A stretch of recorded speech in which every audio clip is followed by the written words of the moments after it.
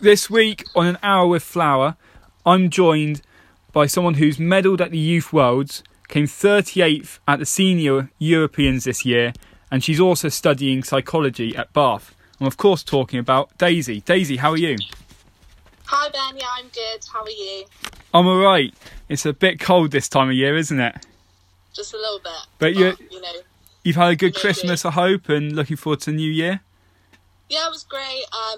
Got to spend it with my family, which is really lovely. Because there are 4 of us kids, so getting us all in one place is quite challenging. But yeah, it's been a really nice week. And just before this, me and Daisy were actually just talking about the first time we met, which was at the Newport Under-21 Worlds in 2017. And it was a bit embarrassing, my situation, and I'm sure Daisy will fill you in. Yeah, so it was the Under-21 Worlds in Newport, and I think Ben had a bit of a nightmare with accommodation. I think a bit is an understatement. Did you? I think you just booked somewhere a little bit far away, didn't you? It was in a different country. Booked the accommodation in Dunkirk, which is in France, if anyone doesn't know. I would love to say that we've all been there, but I just don't think we have. So yeah, I think this was my first encounter with you, was you coming up to me and asking if I had a spare bed for you to stay in, but unfortunately I didn't, so you ended up camping, didn't you? Yeah, which that wasn't the most fun week camping I've ever had, but that's right, you've got to have these experiences to learn, I guess. Yeah, you've got to camp to realise that to never camp again. Yeah, definitely. Yeah, it's not exactly ideal competition prep, I'd say. Definitely not. But you actually came quite different way into the laser radio. You actually started sailing in cadets back in 2010.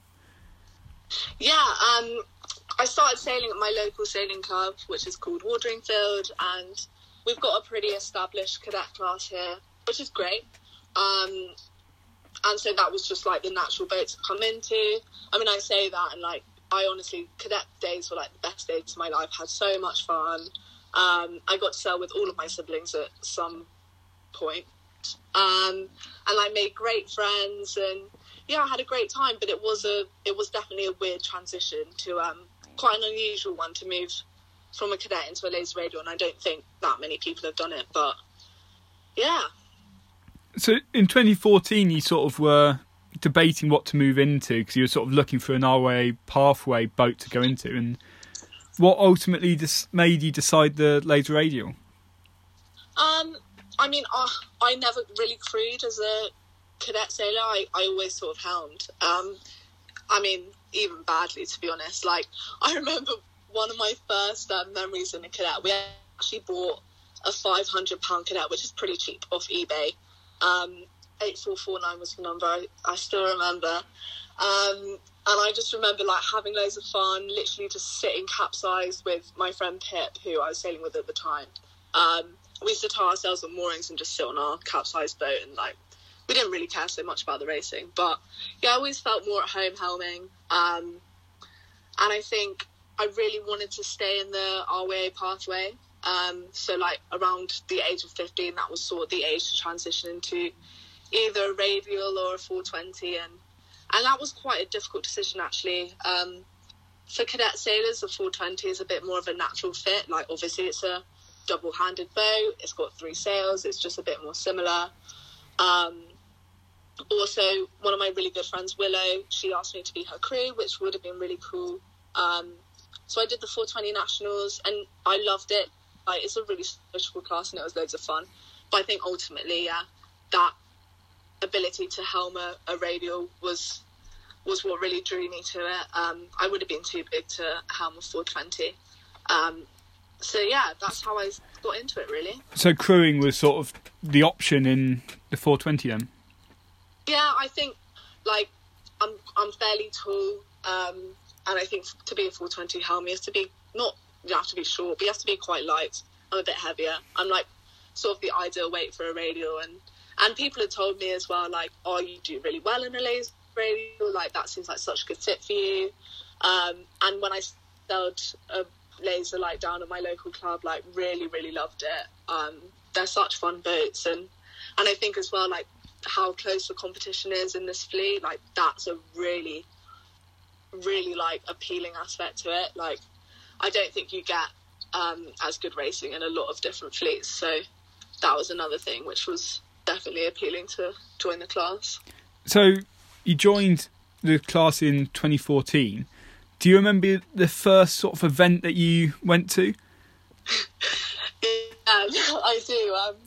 Well, first of all, I did the Youth Nationals. They were in Weymouth in 2014, and they were windy. And I remember being, honestly, just walking around the dinghy park being like, these people are all so amazing, like how am I ever going to get as good as them? And I mean, just hiking alone, I don't think I even owned hiking pads at this point. So that was like a big wake-up call, and it was quite daunting, but also really enjoyed it. I think the challenge of it and how different it was and how much there was to learn, like, was really cool. So that was my first event, and then I actually did some qualifiers that year as well. And I really remember one of the first qualifiers I did was in Plymouth. And my dad actually broke down on the way, like, driving there. So we had to call my grandma to come and pick me up and take me the rest of the way. And I was 14 at the time, and I really didn't know what I was doing at all. Like, literally needed my dad to help me rig this boat. I just remembered having no idea what I was doing, but it was quite funny. Well, Plymouth's the opposite ends of the country for you as well, so. I know. And I was like, oh God, like, I'm just not ready for this. I need my parents. I can't do this alone. So yeah, that was a pretty fun experience. Not at the time, but looking back, it's quite funny. And then, yeah, being out on the water. I mean, a radial is so different to cadet. Obviously, it's single-handed. And, like, I remember seeing people, like, going downwind, doing, like, turns downwind and stuff. And I was just like, what's everyone doing? Like, why aren't they just pointing straight at the mark? Surely that's so much faster. And just being in, like, such awe of what these, like, the technique and stuff, and just having no idea what I was doing. So you had no idea about Rule 42 or doing turns when you got yellow flagged? Yeah, literally, well, none. I just didn't know any of it. Like, no, it was more the, like, upturns and downturns, like, wriggling your way downwind. I just, like, in a cadet, you just put the spinnaker up and you'd, like, head straight to the mark going downwind. So that's what I was doing in my radial. I was just letting my sail out and going. And these people would just be, like, upturning around me and, like, overtaking me. And I was like, honestly, what is going on? So, yeah, that was quite funny.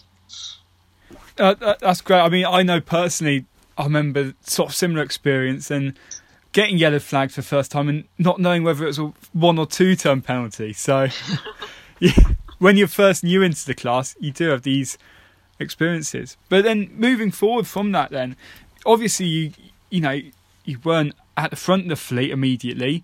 What kept you just working hard to try and move forward in the fleet?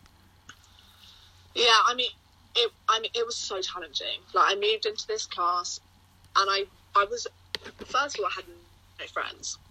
I'd moved in completely alone, and there were so many people my age who obviously knew each other from oppies and toppers and 4.7s, and, like, gone through the natural route up into a radial. And here I was, didn't know anyone.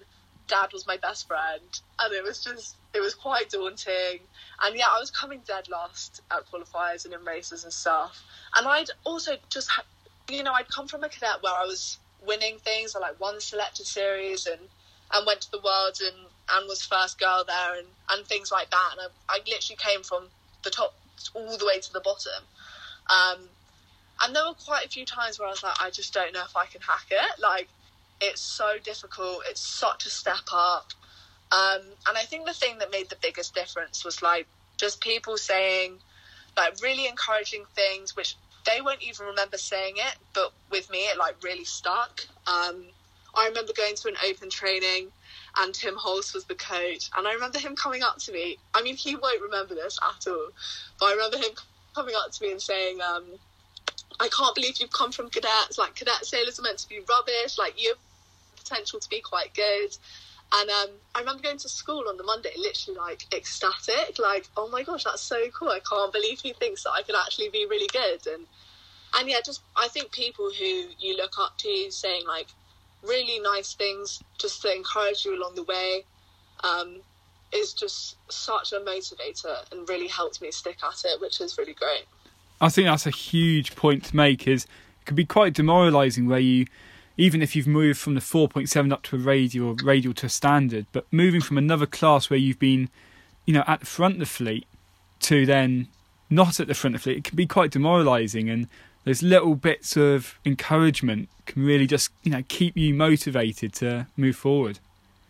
Yeah, for sure. And I think as well, to be fair, I mean, it was that, and it was also like, there was quite a lot of excitement around sailing this new boat. There was so much to learn. It was so obvious to me at that first event, like how much progress there was to make. And I quite liked that challenge. Like, that was quite exciting to me.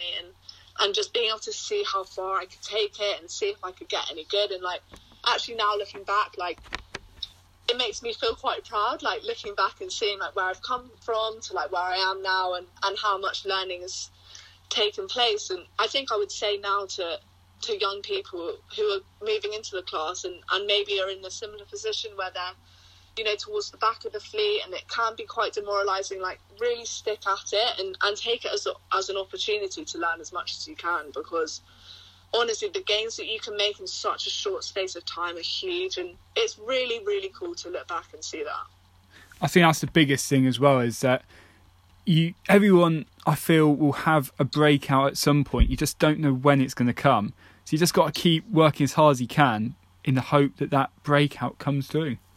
Yeah, and I'm such a believer in putting the hard work, and you'll see the good results come out of it. And whatever your goals are and whatever your aspirations are in the class, like, you can meet them if you really set your mind to it and set those goals and really look at how you're going to try and achieve it. Setting goals sometimes isn't good enough. Like, you need to have a step by step like process of how you're going to get there, how you're going to make the gains, and how you're going to achieve what you want. And talking about breakout sort of performances, 2017 was a real breakout year for yourself. Yeah, that was a really great year. Ended up coming away with a bronze medal at the Youth Worlds at the end of the year, which was a really nice way to leave. That was my last year in youth, so sort of leave the youths behind and have a medal to show for it, which was really cool. And for people that don't know, the Youth Worlds are in the radial, and only one person from each country gets to go. So it's kind of similar to the Olympic selection process, really. Yeah, I guess it kind of is. And so that in itself was a massive honour. Like, being selected as the female representative for the radial was really cool, and I think that's actually one of my proudest moments when I got selected. It was a really, really nice moment, and I remember my dad and me getting the email saying, well, I got the email, and I remember showing it to my dad, and to be honest, it was as much his achievement as mine, because he's put a lot into this. For me, I mean, I can't even count the number of hours he's spent in a car driving me around, and yeah, so that was quite a special thing.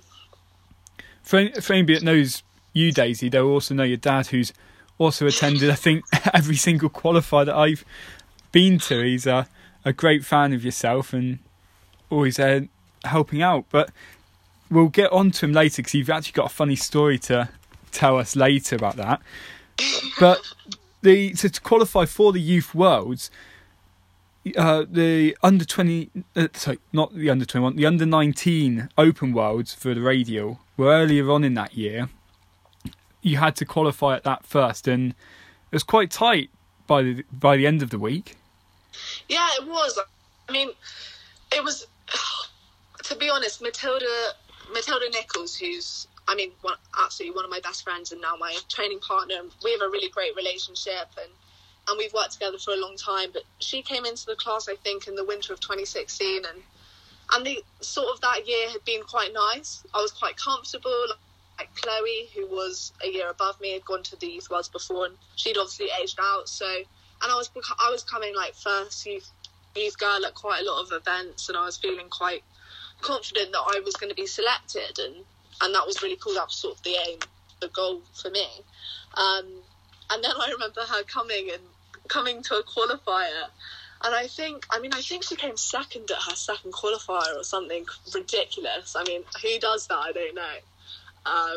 And I just remember sitting there and being like, oh God, I'm actually going to have to up my game so much if I want to get selected for these Youth Worlds, because this younger girl who's 2 years below me has just come out of 4.7s, and I mean, I think she medalled at the Worlds and Europeans. She obviously did very well, and actually that was probably I don't think I would have won a bronze medal without her, because we really pushed each other, and having that like friendly competition and really wanting to beat each other really like pushed us on to progress as much as we could.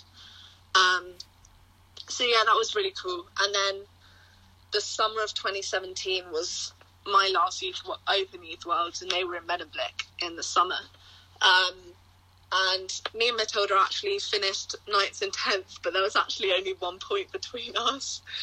And that was sort of bittersweet, because that was really lovely. Like, we both come in the top 10, which was really cool, and like a tribute to all the hard work that we put in. But I mean, I think she was a bit gutted not to have got selected. She was beating me all week, and I just managed to overtake her on the last day. But that's the nice thing about her being younger than me, is that obviously she's managed to achieve so much as a youth anyway. So yeah, she definitely pushed me to perform a lot better than I think I would have otherwise. I think that's really good to have that, you know, you're both, and I'm sure Matilda's the same, that, you know, you probably push her just as much as she pushes you, and to be training, you know, day in, day out, just having that somebody close to you that, you know, you have that friendly rivalry with, but just pushing each other. Yeah, I think it is really easy to take it too far. I mean, there have been times that we've obviously argued, and sometimes the competitiveness brings out the worst in both of us. But I think generally, like, you need someone you need to have that competitive edge within a training group. I think the standard boys, that's what's so great about them. That's why they achieve so much, is that they're all great mates, but they also just really want to beat each other. And they are always looking to, like, get one up on the next one. And I think that's just how you become world-class, really. 100%. But going back to the Youth Worlds where you medalled in China, what was it like? It's off-continent, so it's massive language barrier. What was that like? Yeah, it was huge. I can't remember how many people were watching the opening ceremony, but it was on an island called Sanya, south of mainland China, and there just seemed to be so many people who were just so interested. I think they hyped it up as such a big deal, and there was like a 5 to 10 minute walk between the hotel we were staying at and the boat park. I actually remember being asked to take photos, and I remember like the first time being like, of course I'll take a photo of you, and like tried to take their phone to take a photo of them in front of the water, and they were like, oh no, like, we want a photo with you, like, can you get in the photo with us?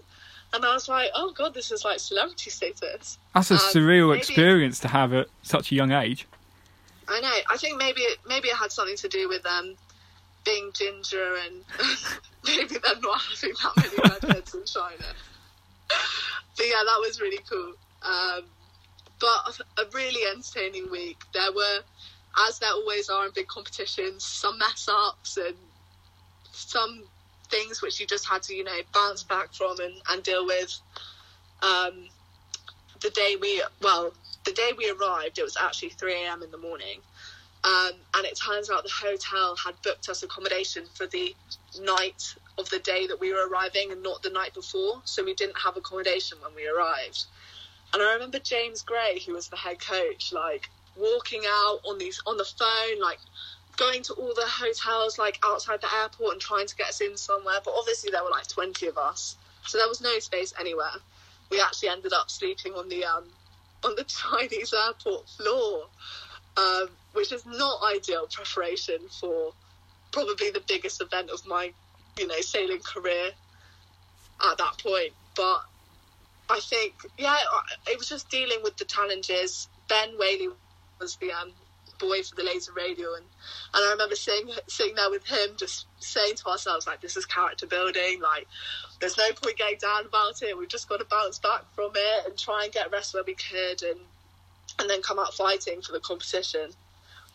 Which, you ended up doing, but getting back to the airport, it's exactly not what you want at all. Especially when you've been travelling for hours and you're jet lagged, and it was definitely not ideal. Coming into an event, you want as little stress as possible, and that's exactly. Being in an airport at the best of times is stressful, let alone not having any accommodation. So you must be quite good at dealing with those stressful situations then. To be honest, airports are my least favourite environment ever. I find them so stressful. I think there's something about having a real time deadline where you have to be there on time, otherwise the plane will literally leave without you. So maybe that's haunted me a little bit of PTSD. But it was just it was no one's fault. You couldn't blame anyone for it. No one could do anything about the situation. We just had to deal with it. And we were lucky enough to have, I think it was 3 days after that, to then become comfortable in the environment and get over that little mishap. So, but it's definitely not ideal, but I think that's a big lesson, is that you can plan as much as you possibly can, but things can still go wrong, and it's how you react to that which will then show in your result. Like, you can't let it dictate. We couldn't let it dictate the rest of the week. We had to then refocus and focus on getting the results that we wanted. So that was a big learning point. Especially a year like we've had, where you plan for events and they get cancelled. You've got to deal with that. And, you sounds like you've been in those situations. And I think, personally, if you have an experience like that when you're younger and you just learn to actually, it's not a big deal, let's move on from it, and you learn from it, when later in your life, when the results and the competition becomes more important, when something smaller like that happens, it doesn't seem that bad. You know how to deal with it, and you know how to improve, so it doesn't happen again, sort of thing. Yes, that's so true. And I think as well, like, having a bit of sense of humour about it. Like, we could have, gotten really frustrated and annoyed, but that wasn't going to help anyone. And I think we ended up just laughing about it. And I look back now and find it really funny, because, what could you do? I did not see that happening. And you're completely right. Like, having dealt with big problems like that, stuff that happens now, which is smaller, you just know that you can deal with it and just laugh it off and remember to refocus on the racing, because that's what you're there to do. You're there to perform. 100%. And then, so moving forward, so that was December of 2017, and then going into 2018, you were sort of then focusing on your A-levels, you were telling me beforehand. How did they go in the end? You must have been all right to get to Bath University. Yeah, no, they went really well. I think actually I was really surprised at what I managed to get, which was really great. But I'm studying at Bath now, and I think at the time I took a little bit of a step back from my sailing to really focus on work, and that's been a big thing now. Is obviously I'm at uni and I'm balancing both being in the British sailing team and trying to get a degree as well, and it can be really challenging at times. It feels like you're sort of sacrificing both, and maybe you're not doing either as well as you might want. But I think just planning and knowing what your priority is for different parts of the year has really helped me. And that was a big thing that I learned from doing my A-levels, was that yes, I wanted to be on the water, and yes, I wanted to be training and making all the gains that I could, but at that time the right thing was to stay at home and study, and the sailing could wait, and that was going to happen later on that summer. So even though you were studying for, your A-levels, you still got a phone call from Tim Hall asking if you wanted to take part at the Senior World Championships in Aarhus that year. Yeah, so that was a pretty special event, because it was a World Championships where all the classes came together. So it was huge. There were so many people there, And I remember, you know, obviously you stalk all the good guys on their Instagrams and stuff. And I remember turning up to the boat park and being like, oh, cool, so that's Marriott and that's Paige and that's Anne-Marie. And that was the first time I, you know, lined up on a start line against all those girls. And it was such a great opportunity. I absolutely loved it. And also I think there were a few races where I was up there and I was rounding the women mark in really good positions. And that for me was like, okay, wow, like we could do this could be really cool. And it was just like little glimpses like that where you see where you could get to really sort of motivates me to keep working and try and progress up the fleet. It's quite daunting, isn't it, when you first line up on the start line with all those big names, but like you said, you've just got to enjoy it. Yeah, exactly. Like, it's so, I mean, to be honest, sailing is such a unique sport in that regard, because other sports you don't get to line up against the people who are going to the Olympics. Sailing's really unique in that nature, but that's so cool. Like, you get to line up against the gold medalists. When do you ever get to do that? And it can be really scary, but it's also exciting. And again, it just sets the standard of where you need to get to, and it means that you can see where you need to you know, improve. 100%. So then 2019 you've finished your A-levels, you're at Bath University, but then 2019 first proper year on the British sailing team, and you've, you know, done a sort of full calendar year now on the sort of international circuit. What was your favourite event of last year? I think results were, well, Kiel I came ninth, and that was my first, I got to do a medal race, which is my first ever medal race, so that was really cool. I really enjoyed it. That was really fun. Managed to not come last in the medal race, which was surprising, but happy with that. There's some good girls in that top 10 as well. Yeah, there were some really good girls, and that was sort of one of the weeks where I came away being like feeling really good, and I'm really motivated, and you know, really wanting to progress from there. And I think as well, Palmer, I had that same feeling. Like, I think I literally scraped Gold Fleet by like 2 places or something. But yeah, that was my first Palmer, and I was really, really happy to have made Gold Fleet. And also, Palmer's a really cool place, except for cycling up Randa, which maybe it's not so fun. Well, yeah, there's so much to do off the water, and cycling is one of those activities you can do off the water. And you were telling me before, your first ride was actually up Randa, which, if people don't know, it's a mountain. It is a mountain, but I was told it was a hill. I really was. I was told it was a small hill, and I went with I mean, it's classic Penny Clark, isn't it? I went with Penny, George and Clenny, who were my training partners at the time. And yeah, literally, I think I just bought cycling kit, didn't have any proper shoes, was renting a bike. I really didn't even know how to change gears. And like, I remember getting to the bottom of Randa and just literally looking straight up and being like, you've got to be joking. Like, we are not going up there. I think I got dropped within the first 10 seconds, but it's nothing like being chucked in at the deep end, is there? No, but it is great cycling out in Palmer. Did you do any more cycling out there, or did that put you off, or did that keep you wanting more?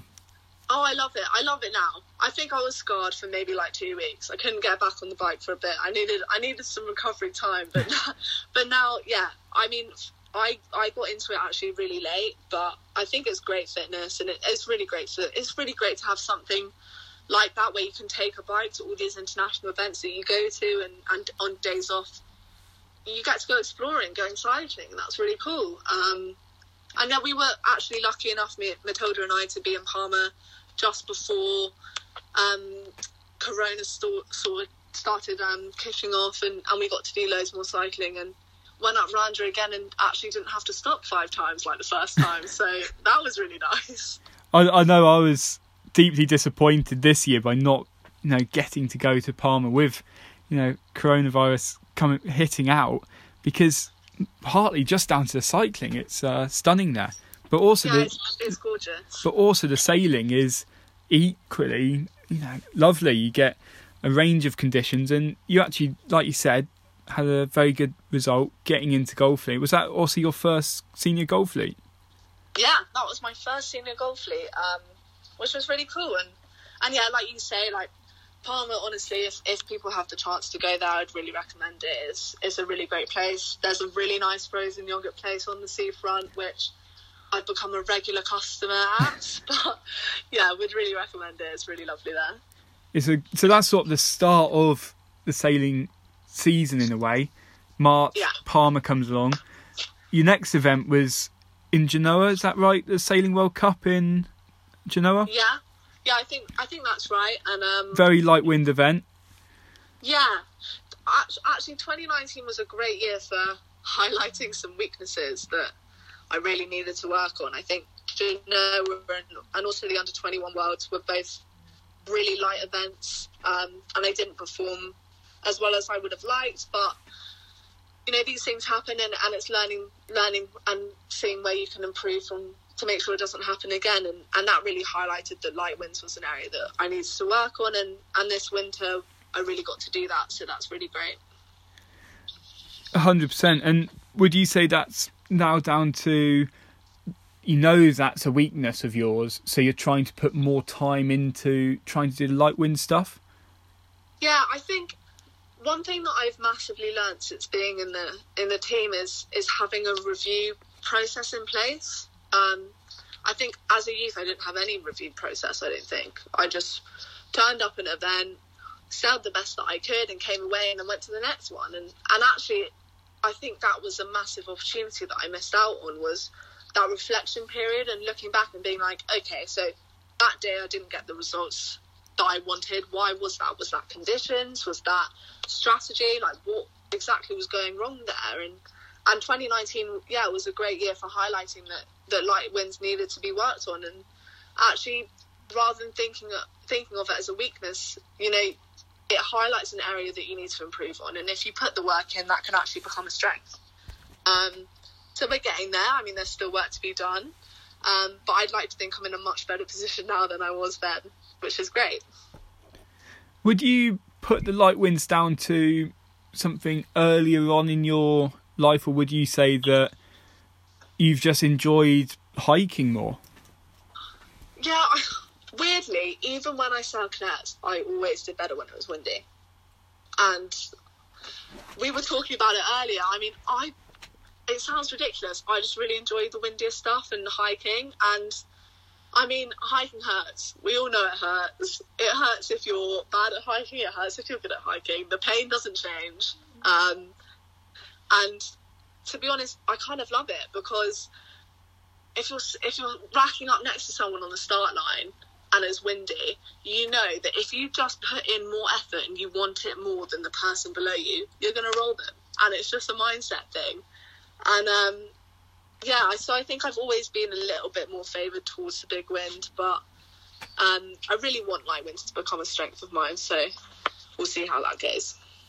I mean, you're one of the only people that actually enjoy hiking by the sounds of it, but like you said, the fittest person in the fleet tends to be the person leading at the windward mark in the windy stuff, and that's why you put in the time in the gym, time on the bike, to be quick in the stronger stuff.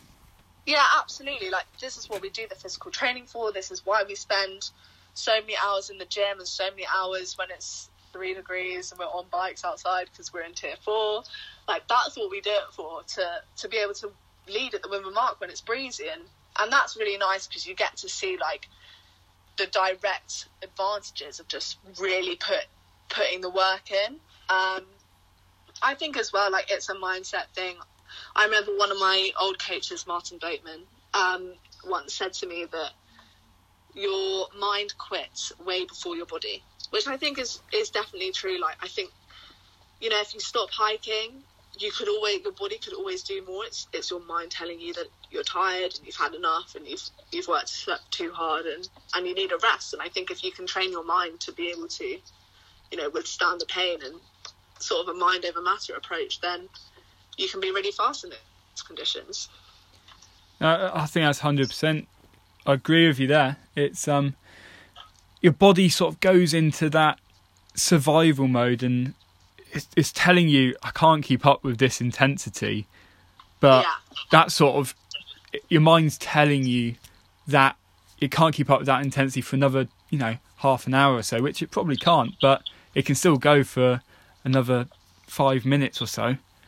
Yeah, because a race is an hour, and you can push. If the girl next to you can do it, so can you, or the guy. And it's just about who wants it more, I think, at the end of the day. That's a unique part, actually, you've just mentioned about something I've never experienced. I've never raced against, women. I've never sailed in a raid or anything. What is it like racing against boys and girls in the same fleet? Yeah, it's funny. It is funny. It's funny because you really want to beat the boys. You just do. I actually remember when I first got into youth squad and turning up at my first youth squad weekend, and at the time I was terrified. The boys in the squad were like Dan Whiteley, Jake Van Price, Lewis Smith, Jamie Calder. Like, to me, they were like giants of the fleet and really cool and really good. But trust me, Dan's not that cool. But yeah, because sometimes the boys are heavier than you, so sometimes they're going to beat you when it's windy. But I think, it sort of motivates you to really want to push and like be as good as them, which is really cool. And we've had Sam drop into a radio a couple of times in our training recently, which has been really nice because it's really nice to roll him, Rolling Whaley on the daily.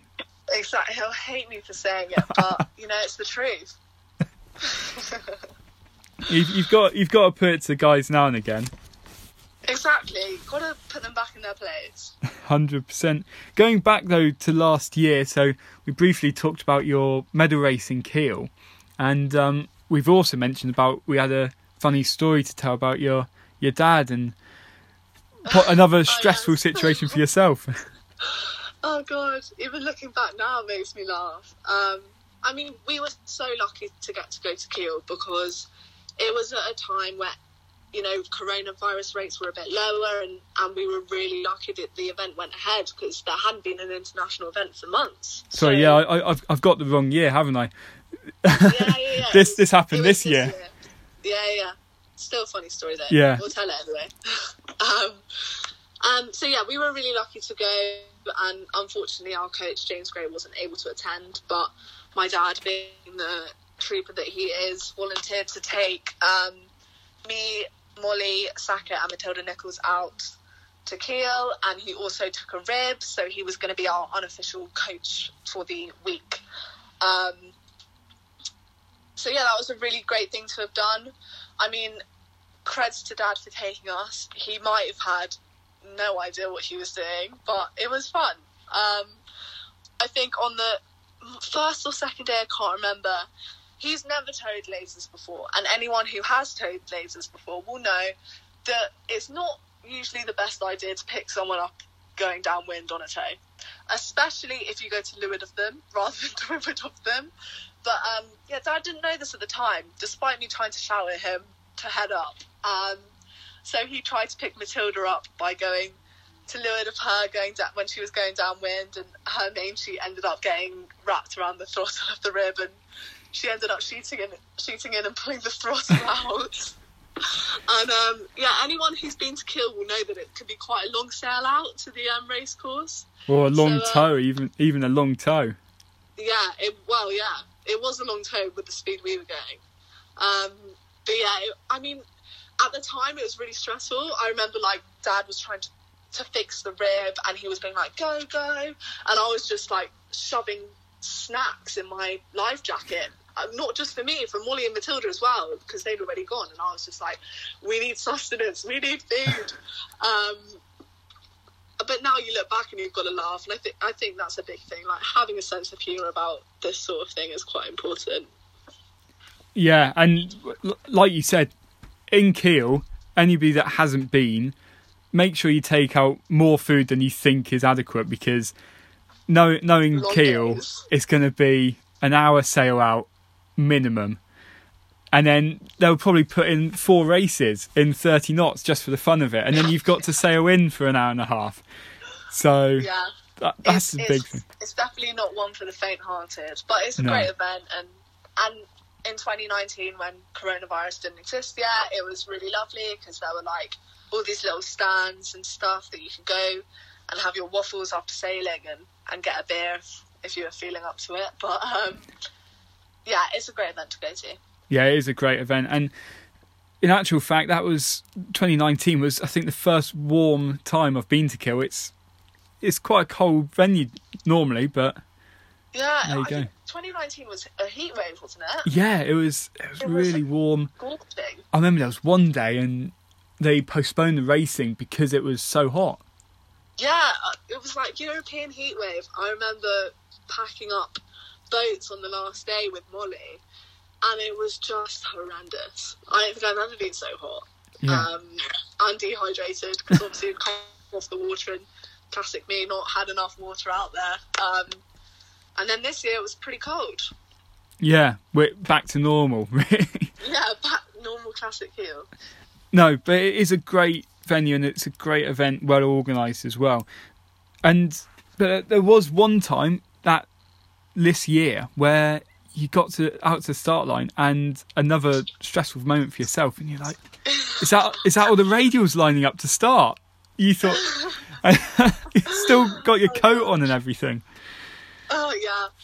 So obviously we'd gone out without James, so we were coachless, and that's not an excuse. We should have, been our own coaches, which was what the plan was. But I think with everything being on Zoom, the coaches' briefing was on Zoom, it was a bit stressful, and we were trying to leave on time, etc. And we managed to miss the coaches' briefing, which I can tell you now is not a good idea. It was the second day, and because you boys have been messing about so much on the first day, they'd moved the radials to the first start rather than the third start. But we didn't know this, so we launched, we had loads of time, we were very happy, we were chilling about, ready to watch this. I was at the pin, fiddling about with clothing, making sure it was the right temperature, and ready to watch the standards go off, and watch what was gaining and see if I could learn anything from that. And suddenly I remember looking up and being like, why are there diamonds on the start line? Why are there radials on the start line? And it was literally it was just suddenly like a moment, but like a light bulb moment, like a light bulb suddenly went off in my head, and I was like, oh my God, that's my start. So yeah, ended up racing towards the pin as fast as I could. I still had my coat and my water bottle in my bag, and James Percival Cook, bless him, because he didn't hear me, I was screaming at him, being like, James, pick up my coat, because God knows I was not going to race with my coat on. He didn't hear me, so I ended up, so one of the Guatemalan guys ended up being like, give it to me, it's fine, I'll take your coat. And yeah, I think I was 20 seconds late for the start line, but actually it was really funny because the pin was really favoured, and so I started late at the pin, and Matilda actually managed to start, I mean she was rushed, but managed to start on time at the starboard end. But because the pin was so biased, we actually were at exactly the same position halfway up the beat, which is really funny.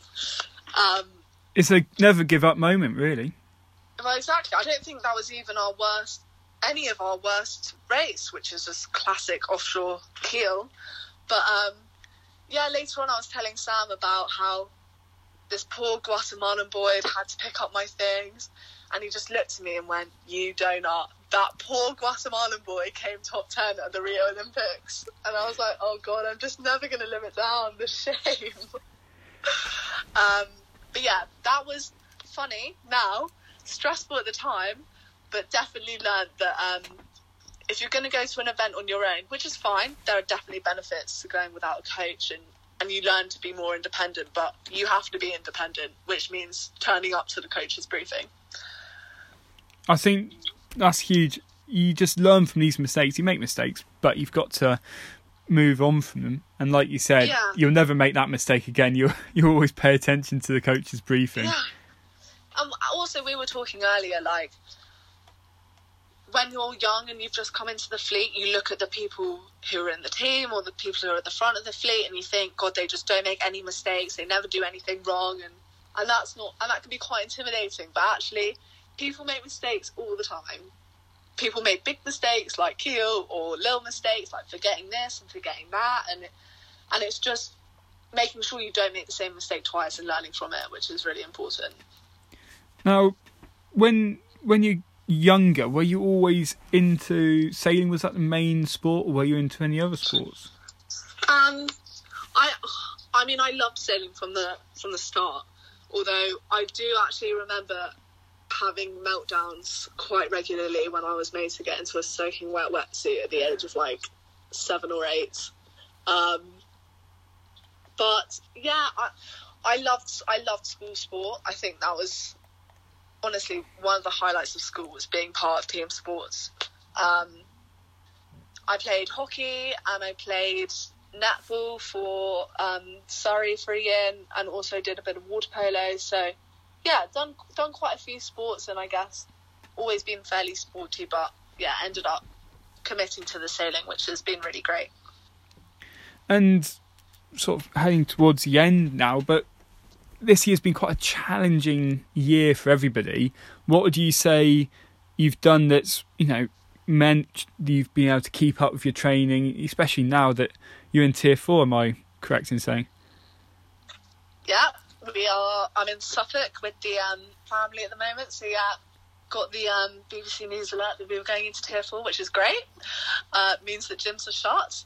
You know that you are a sailor when the saddest thing is not the fact that you can't go and see your friends and go out for dinner, but the fact you can't go to the gym anymore. Yeah. Or even worse, it's been a really. Sorry, it's been a really odd year. What would you say is the biggest thing that's meant you just kept motivated? I think, weirdly, like lockdown 1, where you were allowed to do your one piece of exercise a day, I really got into cycling from that. I think just because it was one thing that we were allowed to do. It was like, right, I can do one piece of exercise, so I'm going to make the most of that and make sure I do that every day. So I was either cycling or running, just being outside, which is obviously harder to do now when it's cold and freezing and you've got reduced daylight, although you can definitely get kit to sort you out with that. But yeah, I definitely did a lot of cycling over lockdown, and just, I think as well, lockdown presented a really nice opportunity to stop, which we'd never do. Like, it's always go, go, go. When's the next event? What are we working towards? When are we training? And we actually couldn't do any of that. So it was a stop and reflect moment, which actually I think weirdly was one of the best things that could have happened to me, because I think I was moving at like 1,000,000 miles per hour, trying to juggle uni coursework deadlines and exams that were coming up, and we were about to embark on our trip to Europe and Palma and Hiaz and all these events which were going to happen, and it can be a lot to deal with sometimes, and yeah, weirdly having that time to actually like take a step back and look at what you were trying to achieve and set really great, realistic, achievable goals. So yeah, lockdown presented a great opportunity to do that, and I guess now it looks like we're moving into a similar sort of situation with lots of people in Tier 4. I would really try and make the most of this time to really look at what you're trying to work on and set a plan. I think if you put a plan in place, there's no reason why you can't still progress, especially on the fitness side. There's so much you can do at home. We were saying earlier, it's so annoying in the winter, especially in Britain. The weather the weather's horrible. Light doesn't come until about 9 o'clock in the morning, and then it goes about 3 o'clock in the afternoon. So you don't have that much daylight, but you've just got to put the time in. It is really tough, especially during summer when I'd do all my uni work, and then I'd be at 6. I'd go, okay, I'm going to go cycling now, and it would be warm and it would be daylight, and it was fine. Whereas obviously at 6 o'clock now it's pitch black, but you've got to just make the most of those productive hours that you've got. And it's been the same with sailing. Before Christmas, we were training in Weymouth, and we have been since we got out of the second lockdown. And we've just tried to make the most of it and try to be as productive as possible. And actually, we've gotten loads out of it, and it just shows, when you really put your mind to it, and there's no point sitting about and complaining about it. Everyone's in a similar situation. We've just got to deal with it and make the most out of it. So moving forward, what are your plans for next year? Are you hoping to get abroad maybe in the winter months? Is that a possibility at the moment? Yeah, I think, we were planning to already be out, but COVID, this new strain, and also Brexit may have postponed plans a little bit, but definitely trying to get abroad before Parma and put some hours in, hopefully out in Villamora, which would be lovely. Feel like we've done our winter grind now in the cold, so I'm definitely ready to move somewhere a little bit warmer. But if we've got to stay in Weymouth in the meantime for, because that's the safe thing to do, that's just what we've got to do. And hopefully by spring things will let up a bit and we'll get to go to all these great international events and get to compete, which is obviously what we're all training for. 100%. And if you can train abroad, it's so much better than training in the UK, and especially the January and February. If you're sailing in that part of the year, any class you're sailing, fair play. I mean, the motivation to do it is, you've got to dig deep. Yeah, definitely. I thought I put those days behind me when I was doing horrendous youth weekends where it was like 25 knots and it was like -2 and my fingers would go white because I was so cold, but apparently not. But yeah, obviously it's ideal to go abroad, but we'll just have to see what happens. I feel like everything's always changing all the time, so you've just got to be quite flexible and adaptable, and again have a little bit of a sense of humour about it, because if you take it too seriously you'll just get frustrated, and you've just got to take each day as it comes. And that's the thing really the whole podcast has been about. It's going to be another, just dealing with that stress and dealing with the change in plans. You've got to plan in a way shorthand. You can't plan too far ahead and set your goals too much, because it might all get cancelled. Yeah, and I think the way people deal with adversity, I think that's what really makes someone, sets someone above the rest, is how they react to it. And I think COVID's been a really challenging time for so many people, and it's just dealing with the situation and trying to make the most out of it. And like you said, trying to set realistic goals which you can achieve wherever you are is going to be really important for the following months, I think. When events get cancelled, it can be real disheartening, but you've just got to reset and be like, okay, well, this is the new world we live in at the moment. What's the next event, or what's the next thing I can work towards? Yeah. And I guess as well, like, it's not an injury. You're not the only person having to miss out on something. Everyone's in the same boat, excuse the pun, but everyone's in the same position, and it's just resetting and moving forward from it. Yeah, having an injury is a lot worse because everyone else is moving forward, but at this point I think you can go, actually if I put the work in, I can put in more work than other people, and if you back yourself, you'll come out on the other side a much better athlete than you were before. Yeah, it's quite a unique opportunity as well. Like, a lot of people will be really disheartened from things being cancelled and not being able to go abroad, and if you can look at it in a positive way and get back on the water and keep pushing towards your goals, you're always going to be one up on the person who is sitting at home fed up because they're done with the situation. 100%. But it's been great to talk to you, Daisy, so thanks for putting up your time, and hopefully everybody listening's enjoyed this episode of An Hour with Flower. But thanks again, Daisy, and best of luck with the 2021 season coming up. Thanks, Ben. This has been great. Thanks for having me.